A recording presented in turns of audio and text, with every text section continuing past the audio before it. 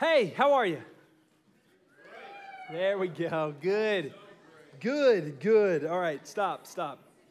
Hey, I'm excited. We are in Ephesians chapter 3. If you're just kind of hopping in with us right now, we are going through the book of Ephesians this semester. We think the Word of God is powerful and relevant and important and what we need. So we're gonna dig into His Word and let Him guide where we go rather than kind of our own topical stuff. So Ephesians 3 is where we're at. I'm excited about it. In Ephesians 3, what we're going to see is kind of this mystery that gets revealed. And my favorite illustration when I think about just mystery, one of my favorite stories of all time, you guys who have been walking with me for a while have probably heard me say this. I used to tell the story every year at a freshman retreat for TCU. Every year, I always told the same story. So if you went to that freshman retreat, you heard the story 9 times. There's somebody who just kept repeating the freshman year and going to that retreat. So here's what happened. This was a friend of a friend. So take this story for what it's worth. A good buddy of mine went to college with this girl who told him the story. And she said she had an internship in New York. And so she's doing an internship in New York City. And while she's doing this internship, it doesn't pay a lot of money.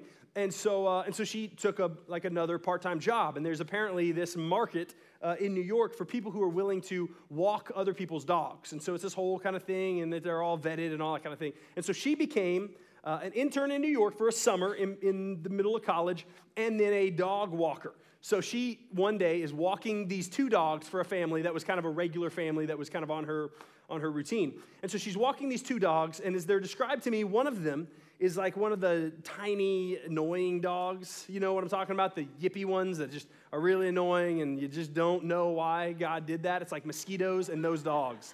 And you're like, why, God? Possibly a part of the fall. If anybody has those dogs, I apologize for offending you, but repent and put it down. Just put it down.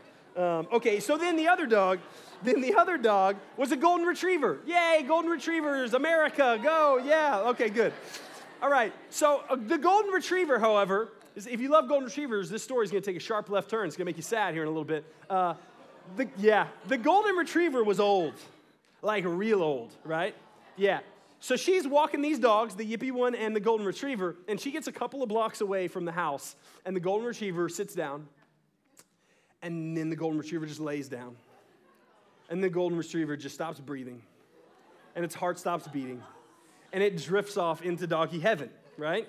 So now here you have a young woman walking dogs, except she now has a leash attached to a yippy dog that's really high energetic, and another leash attached to a dead dog lying on the streets of New York. So she picks up the dog, right? She picks up the dog, wraps the other leash around her wrist, and carries this dog 2 blocks back to the house of the owner. And she's expecting, oh no, this family's gonna be upset. They're gonna be devastated. You know, she rings the doorbell, they answer it, and they're like, oh, it finally died. That's their response. And they're real apologetic to her, which is best case scenario for her, right? They're not mad at her, and they walk her, and the dad and the family takes the dog, and oh my goodness, I'm so sorry, and thank you. Wow, yeah, we knew the dog was gonna go sometime soon anyway, man, thank you. And then they say, hey, here's the thing. Is there any way, we're here with the kids and all this stuff, is there any way that you could go and take this dog to the pound for the disposal, wherever they do dog disposal, right? Is there any way that you could take this? And they Googled and they found the place where you drop off animals in a humane way to help have them journey on to the next life. And they were going to pay her for it, of course, and they're super sweet about it, and they're giving her a huge tip, and they get a duffel bag, right? No joke. They get a duffel bag, and they put the dead golden retriever in the duffel bag and zip it up. And so this woman then takes the duffel bag with the dead dog and carries it through New York into the subway, right? Because that's the fastest way, right? You're not going to walk all the way there. So she takes the subway. So she gets on the subway, and she has the dog zipped up in a bag, because it'd be weird if you're carrying around a dead dog over your shoulder, but in a bag, way less weird. Yeah. So she's on the subway train, and this is where things kind of get weird, if they haven't gotten weird yet.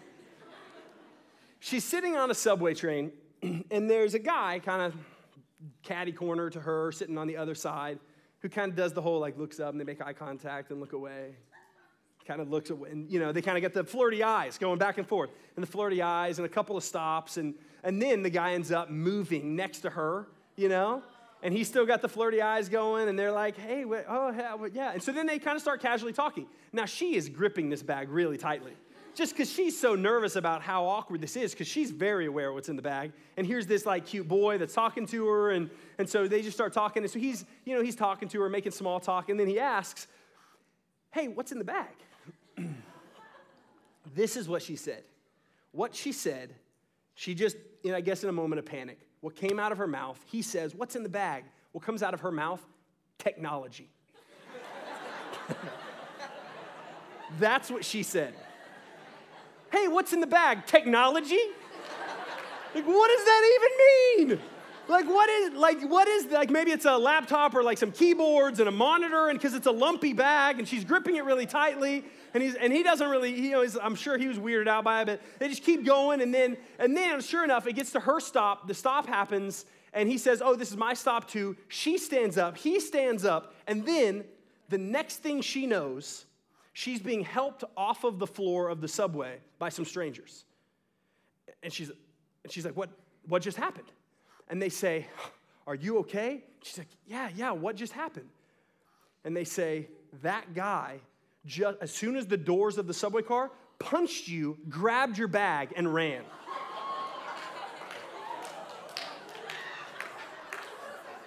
That guy you were talking to, as soon as the doors came open, punched you, you fell over, he grabbed your bag, and ran away. So somebody in New York City, whenever this happened, right? Somebody, some real cunning, douchey thief, right? Ends up slithering his way real close to this girl, and then as she stands up, punches this young woman, grabs her bag, and somewhere takes, I picture him living in a secret lair or a cave underground in the sewer system, right? I can picture him there with candles lit, and he's kind of hunched over this bag of technology, right? And he's wondering, what is the mystery? What is in this bag, right? I was willing to punch a girl. I mean, that's assault and battery. I fought hard for this. The mystery of what's in this bag. Unzips it to find a dead golden retriever. How awesome is that? And what would you be thinking if you were that thief? You'd be thinking, who was that girl?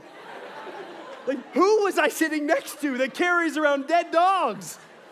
What's happening in my life? The chaos. Okay. Pull it together. Here's where we're going. The mystery, right? Watch this transition. The mystery, right? That anticipation. This whole idea of anticipation. What's there? All of Ephesians has been leading up. It's been the gospel brought from death to life, and now it should change our posture. And then here, what we're about to hit is Paul, who's unzipping the mystery of what the gospel is, right? And it is the reveal, right? And it is the reveal that you're going to stand before and either be really horrified and weirded out and creeped out, or you're going to stand before, if we see what Ephesians 3 is talking about, and we understand the weight of the mystery that's being revealed throughout history. Paul is going to talk about, throughout history, generation after generation after generation after generation has not understood the mystery until now. 2,000 years ago, as it is being unzipped, Paul reveals it to the Ephesian church and says, this is it. And how awesome is it? Look with me, chapter 3, verse 1. This is what our author, the Apostle Paul, writes. It's going to be up on the screen too, if that's easier for you. He says, for this reason, I, Paul, a prisoner of Christ Jesus, on behalf of you Gentiles, assuming that you've heard of the stewardship of God's grace that was given to me for you, how the mystery was made known to me by revelation, as I have written briefly. When you read this, you can perceive my insight into the mystery of Christ, which was not made known to the sons of men in other generations, as it has now been revealed to his holy apostles and prophets by the Spirit. Okay, let's stop and unpack, because that's a lot. And the way Paul writes this, he's kind of got this whole parenthetical thing about, hey, you guys know me and know my story. Here's what we need to know. One, we need to know that Paul, when he's writing this, is a prisoner, right? He's a prisoner, and he says it right off the bat, right? I'm a prisoner of Christ Jesus. That's not metaphorical language. He's literally a prisoner because he is preaching Jesus as Christ. He is preaching Jesus as Savior, he's writing to the Ephesians and saying, yes, I'm a prisoner, but God has given me the grace to make ends meet, to continue to be the apostle I'm called to be. And then he's setting them up, right? He's now reminding them and setting them up for this big reveal that Paul has received from God. And remember, this book of Ephesians so far, we see in chapter 1, if you were here, we kind of see this idea of God adopting us, right? And adopting us and giving us this inheritance. And then in chapter 2, we see this idea that we've been taken from death to life. And then the end of chapter 2, what Josh preached last week, we see this application of, man, this should start changing our posture if we've been taken from death to life. And now, right, and now specifically here in chapter 3 is the reveal. It's an aspect of the gospel that has been a mystery and that now Paul is emphasizing kind of for the first time in this book, although he's alluded to it in the first couple of chapters. Something that hasn't been revealed to other generations. It's verse 6. This is what he says. This mystery is that the Gentiles are fellow heirs, members of the same body, and partakers of the promise in Christ Jesus through the gospel. That's a big deal. That is a big deal. I think oftentimes we could read over chapters and verses, and yet when we read over chapter 3 of Ephesians, verse 6, and Paul is articulating so clearly, this is the mystery. Gentiles are now fellow heirs, members of the same body, partakers of the promise of Christ Jesus through the gospel. We've got to understand the context and the weight of what this means, and then what this means for us. So Gentiles, we talk about them a lot. Most of you guys know what they are. Humor me for a second. The Jewish community, right, the Jewish ethnic race was a people that was chosen by God. And so throughout history, you weren't just ethnically Jew, right? It was your faith background, right? It was who you were selected, you were this inherited, chosen people by God. And we see that throughout history, generation after generation after generation. And the Gentiles were everyone outside of that camp. Right? All the people who worshiped their own pagan gods, and they did this and they did that, and all of the people outside of that camp, the Jewish people referred to as Gentiles. And there was a strict way Gentiles were supposed to interact with each other. They were supposed to interact with God, the holiness of God, and they were then given the access to approach the holiness of God, which we're going to talk about later in this chapter, what that exactly looked like. But now here, what Paul is saying and what we've seen in the gospel, which at this point would have been revolutionary to the Ephesian church. I mean, this is, the entire history has now changed to say, hey, those outsiders, all of those outsiders that weren't in the inner circle, that weren't born into the club, all of those outsiders are now fellow heirs. The inheritance that you got, the Jewish people have, the holiness of God given to them and the rewards of that and all of that, now all those outsiders who are in Christ are fellow heirs. They are a part of the same body. They are partakers of the promise in Christ Jesus through the gospel. I imagine we've got some A&M graduates in here. Is that correct? Okay, you guys are weird. Okay, so you guys have all kinds of cult rituals at your school, right? You got yes, yeah, no, you got it, right? You got all kinds of things. You got like a student section. There's a student section, I'm assuming, right? Yes, there's a student section. It's a big deal. The 12th man. It's a really big deal. So in that, it would be like saying, hey, all of the Longhorn fans who are going to come to the game. Okay, guys, no, not with the hissing. All of the Longhorn fans that are going to come to the game, right? The A&M's playing UT. Hopefully one day that game will happen again.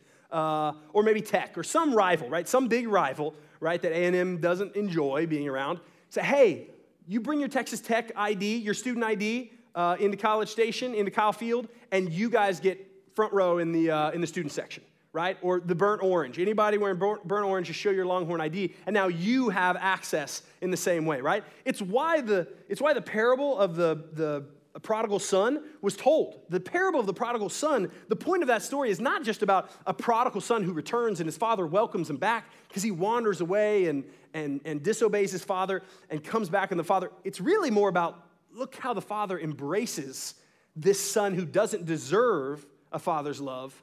Look how this son gets embraced where the older brother is jealous. Right? That's really what this dynamic is happening. And so what we have is insiders who are going to really struggle with that. Insiders who are really going to struggle with letting go of control. which never happens to us in the church, right? I mean, we're always super accepting of people that don't look like us, and maybe they've got, just as long as their sins look like our sins, that's fine. It's such an epidemic where we see it here too. Right? I see it in my own life. Right? I see it in my own life and who I would bring into my circle and who I won't. This is changing everything. The gospel to Gentiles is a huge, huge deal. They were unclean, but now they're fellow heirs. They're members of the same body, right? Not just they're sharing the inheritance. They're a part. If you're the left arm, they're the right arm. They're part of the same body. They're partakers in the promise. Look at our responsibility. If that's the message, if that's the mystery revealed in the message, look at what Paul's responsibility is, and then I want to talk about what our responsibility is. Verse 7, of this gospel I was made a minister according to the gift of God's grace, which was given me by the working of his power. To me, though I am the very least of all the saints, this grace was given, to preach to the Gentiles the unsearchable riches of Christ, and to bring to light for everyone what is the plan of the mystery hidden for ages in God, who created all things, so that through the church the manifold wisdom of God might now be made known to the rulers and authorities in the heavenly places. Man, there's so much there. There is so much there, man. I hope you guys are digging into Ephesians outside of Wednesday night, man. I hope that you guys are spending time because there's so much there. Here's just a few nuggets I want to pull out. Our role now. I love how Paul unpacks, hey, man, there's this mystery. Here is the mystery. It's this idea that the outsiders have now been welcomed in because of the gospel, right? You were made dead to alive, and that is not just for Jewish people. That is for the outsiders being invited in. And then he's saying, and look, my responsibility now, too, is to go and to preach to the Gentiles the unsearchable riches of Christ, to the point where he's in jail because of it. I am now called to go and share and give away my life, to preach to the Gentiles the unsearchable riches. Even the view of not only personally inviting and preaching and living out the truth that outsiders should be invited in, but also even corporately as a church, right? This idea that hidden throughout the ages, created all things, so that through the church, the manifold wisdom of God might be on display, right? The church, the body of Christ, even personally, we should be doing that. But then also, man, let's just pick on Wednesday night. Our role on Wednesday night in this room. Man, if you are in Christ, then you read this and you say, I need to get plugged into a body of believers. If you're not, if you're just kind of a spectator and you're jumping around, then, man, I love you, and I hope you're getting fed in some ways, but I think you're missing out on God's design. I believe you are missing out on God's design. Get rooted and planted somewhere in a body of believers, and then be a part of the church, being a witness to the community, to those around, to other people who are outsiders being brought in. Our role for this gospel to those outside is to respond to it and to share it. I want to show you a picture too, and this I think helps illustrate it and give some context. There's a picture of a temple here. Okay, so I didn't pick the greatest picture, but I think you guys can see it for the most part. So as your eyes adjust to this, what we have here is the temple, right? This was the second temple that was built, but this was, an incredible masterpiece of God's design and blueprint that he had his people build. And what we have here is an outer court. If you see that outer court on the lower part of the temple, right? You've got the outer court, and then you've got the inner court, right? And then you've got the holy place inside there that we can't see. And then within the holy place, you've got even an additional sacred place, the Holy of Holies. And the only person that could go into the Holy of Holies was the high priest, right? And then priests could go into the holy place, specific priests. But the whole temple was designed for the people who God had selected, who had called. He had called these people and said, this is how I want to interact with you. And they would bring their sacrifices, and there was a sacrificial system that happened, and then the high priest would make a sacrifice for the people of Israel, right? And so what you have, though, is you've got these layers. You've kind of got these layers of intimacy. The Holy of Holies, the holy place, you've got the inner court, the outer court, and then you've got outside the walls, and that's where the Gentiles would have been, right? That's where, if they're lucky, man, the Gentiles would have been outside of that place. Yet God changes that. God's changing that and he's bringing them in. He's bringing them in. He's bringing them closer. God's gift of grace to you. God's gift of grace to you is a gift that for those who put their faith in Jesus Christ, your sins are forgiven. So all the sacrificial system was to pay for the sins, to be a test of faith to say, Lord, I need your grace to cover my sins. So that's what the sacrificial system. And now here he is saying to his people and to us now, by the sacrifice of Christ, by the gospel, by the death, burial, and resurrection of Jesus Christ, the perfect sacrifice, the perfect lamb, your sins are now paid for. Your sins are now paid for. The weight of all of that has separated you from being able to be with God is now been paid for. That is the message that we then take to outsiders. The unsearchable riches. I love that. I'm reminded, whenever I think of the unsearchable riches of God, I'm reminded, I think it's probably my favorite parable, if I'm allowed to have a favorite parable. It's Matthew 13, and it's the parable of the treasure in the field. And it talks about how the treasure, the kingdom of God, is like a treasure buried in a field. And it would be like a man who came across that treasure, discovers the treasure's there, realizes, oh my goodness, there's a massive treasure. And then it says, in Matthew 13, it says, and then he goes and with joy sells everything he has to buy that field. So it says he discovers the treasure, sees it, realizes the value of that treasure, and then with joy sells everything he has to buy that field. Implying, obviously, oh my goodness, it is a joy. All of my stuff you can have, you can sell. I don't need it anymore. I'm going to sell everything I have because the value of what is in that field, the kingdom of God, the gospel of Jesus Christ, is worth that. It's this beautiful, beautiful picture of the gospel, and that should be us. Right? That should be our lives. Our lives should be lives that say, is the gospel greater than all these other things I pursue? Is being in the presence of God, is connecting with God, is surrendering, is that worth it? Do I with joy surrender everything? And so the question is, when you read that, you think, okay, so like, do I need to surrender everything? Like I need to surrender all of my money to follow Jesus? Yes, you do. Do I need to surrender all of my relationships? Yes, you do. Do I need to surrender all of my career success? Yes, you do. God is calling us to something greater. And so how that plays out in our life, so for my life, right? My wife and I, we battle. We're not perfect, but we battle our hearts to say, Lord, the money we have is yours. The money we have is yours. Would we be good stewards with it? But it's his, right? That's the whole idea of tithing and offering and like giving 10%. It's not because God needs 10%. It's because at the beginning of the month, I'm like, all right, all of this is his. I'm going to chop off 10% to just make sure, or whatever that number is, or whatever that act of faith is, to say, God, everything I have is yours, but I'm going to put this towards your kingdom explicitly to remind myself the truth that all of it is yours. In relationships, Lord, these relationships are yours. God, would you allow me to function in them in a way that you desire me to function in them? Lord, my career, whatever that career is for you, right? Your career path or whatever that looks like, that success that you're chasing, Lord, I surrender it to you. With joy, I surrender that because what I get in following you and being surrendered and buying the field of the kingdom of God, getting to approach you, it's worth it. It's so worth it. So with joy, I surrender that.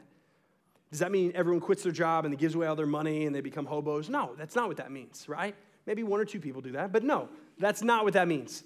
That means you live a life surrendered out of joy, not because legalism, but because of joy. Not because we're supposed to because of the rules, but because we found something better. I found a different way to have relationships that are surrendered to Christ rather than relationships I'm trying to control. Money that's surrendered to Christ rather than money I'm trying to hoard. A career that's surrendered to Christ rather than a career that I'm trying to manipulate and navigate and build in my own flesh. Look at the effects of this message. This, in verse 11, this was according to the eternal purpose that he has realized in Christ Jesus our Lord, in whom, this is beautiful, Verse 12, in whom we have boldness and access with confidence through our faith in him. So I ask you not to lose heart over what I am suffering for you, which is your glory. In him, in Christ, if you are in Christ in this room tonight, man, if you somewhere along the way in your life have said, man, I am going to follow Christ, I put my faith in Christ, then what the truth of Ephesians 3 says is that you have boldness and access with confidence through our faith in Jesus Christ. Boldness and confidence and access. That presence, that intimacy, right? In the temple, this idea of intimacy. Our sin separates us, and yet we now have intimacy. I'm always reminded when we think about access into the Holy of Holies, access into who God is, access into God's presence. Hebrews 4:14 through 16. I think I got it on the slides up here. Since then, we have a great high priest, the author of Hebrews says. Since then, we have a great high priest. It's referencing Jesus, who has passed through the heavens. Jesus, the Son of God, let us hold fast our confession. For we do not have a high priest who is unable to sympathize with our weakness, but one who in every respect has been tempted as we are, yet without sin. Let us then with confidence draw near to the throne of God, the throne of grace, that we may receive mercy and find grace to help in time of need. Jesus, our high priest, has paved the way for believers. Christianity is not about rules. Christianity is not about church attendance. Christianity is about a relationship with Jesus Christ, a surrendering. That's hard. It's a hard thing, but a surrender of our lives to put our faith in Jesus Christ so that we have access to God. The weight of our sin. And the weight of our sin, here's the thing about the gospel. It doesn't make sense, right? Like, that doesn't make sense. It doesn't make sense that I know myself, right? I know who I am. I know what I struggle with. I know what I have struggled with. I know the sin that I have chosen to step into, right? There's sin I don't even know I've partaken in that I have done. I've done all these things that aren't worthy of a relationship with God, right? And I don't look at that and think, God, you're mean. I look at that and think, God is holy and worth it.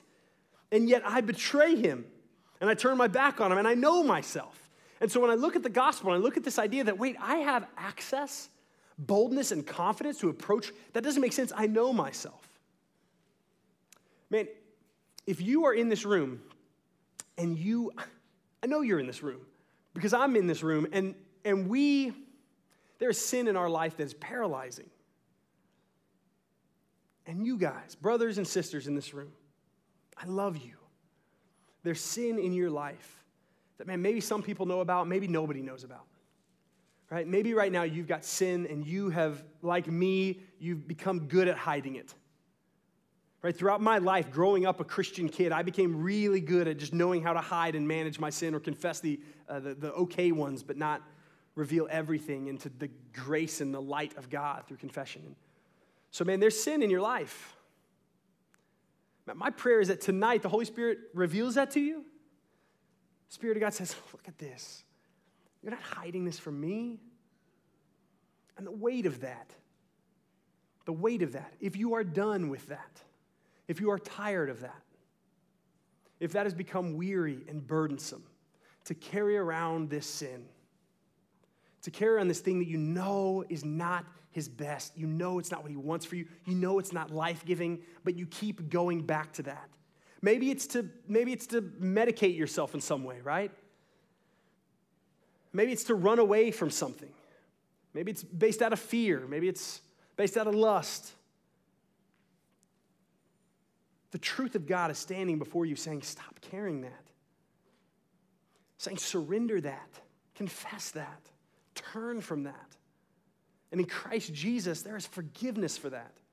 All of that baggage. Maybe this is your past, right? Maybe it's your past weekend or maybe it's your past decade. But the power, you are not more powerful than the power of Jesus Christ. Jesus Christ has more power to clean up your mess than you do to make it.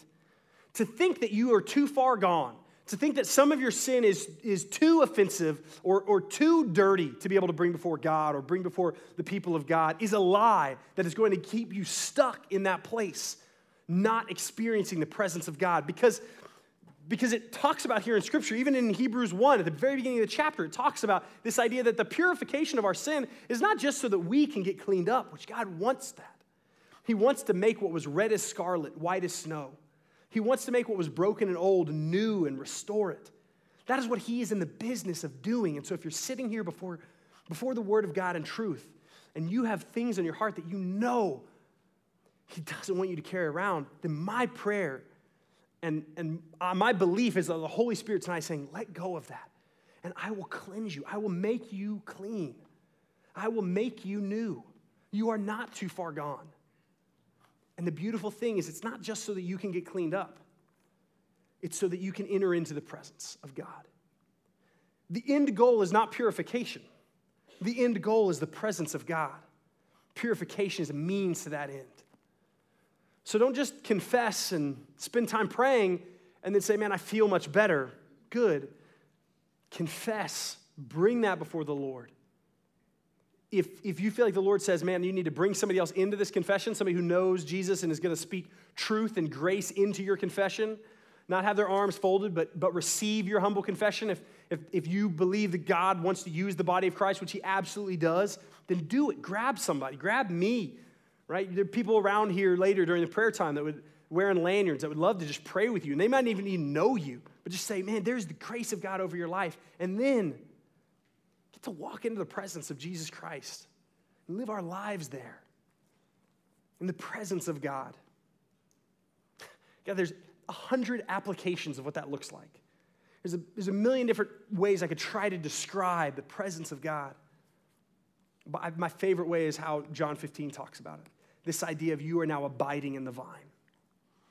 You've walked away from your sin and you're abiding in the vine, and then there's fruit that comes from that. And you're plugged into the source. And that's what it feels like, and that's what it looks like. You're plugged into the source, your designer, your creator, the one that knows better than you know, the one who, out of joy, I'll sell everything and I'll follow him. You're plugged into that creator, and then fruit starts to happen in your life. And that fruit is the fruit of the Holy Spirit, which is incredible things.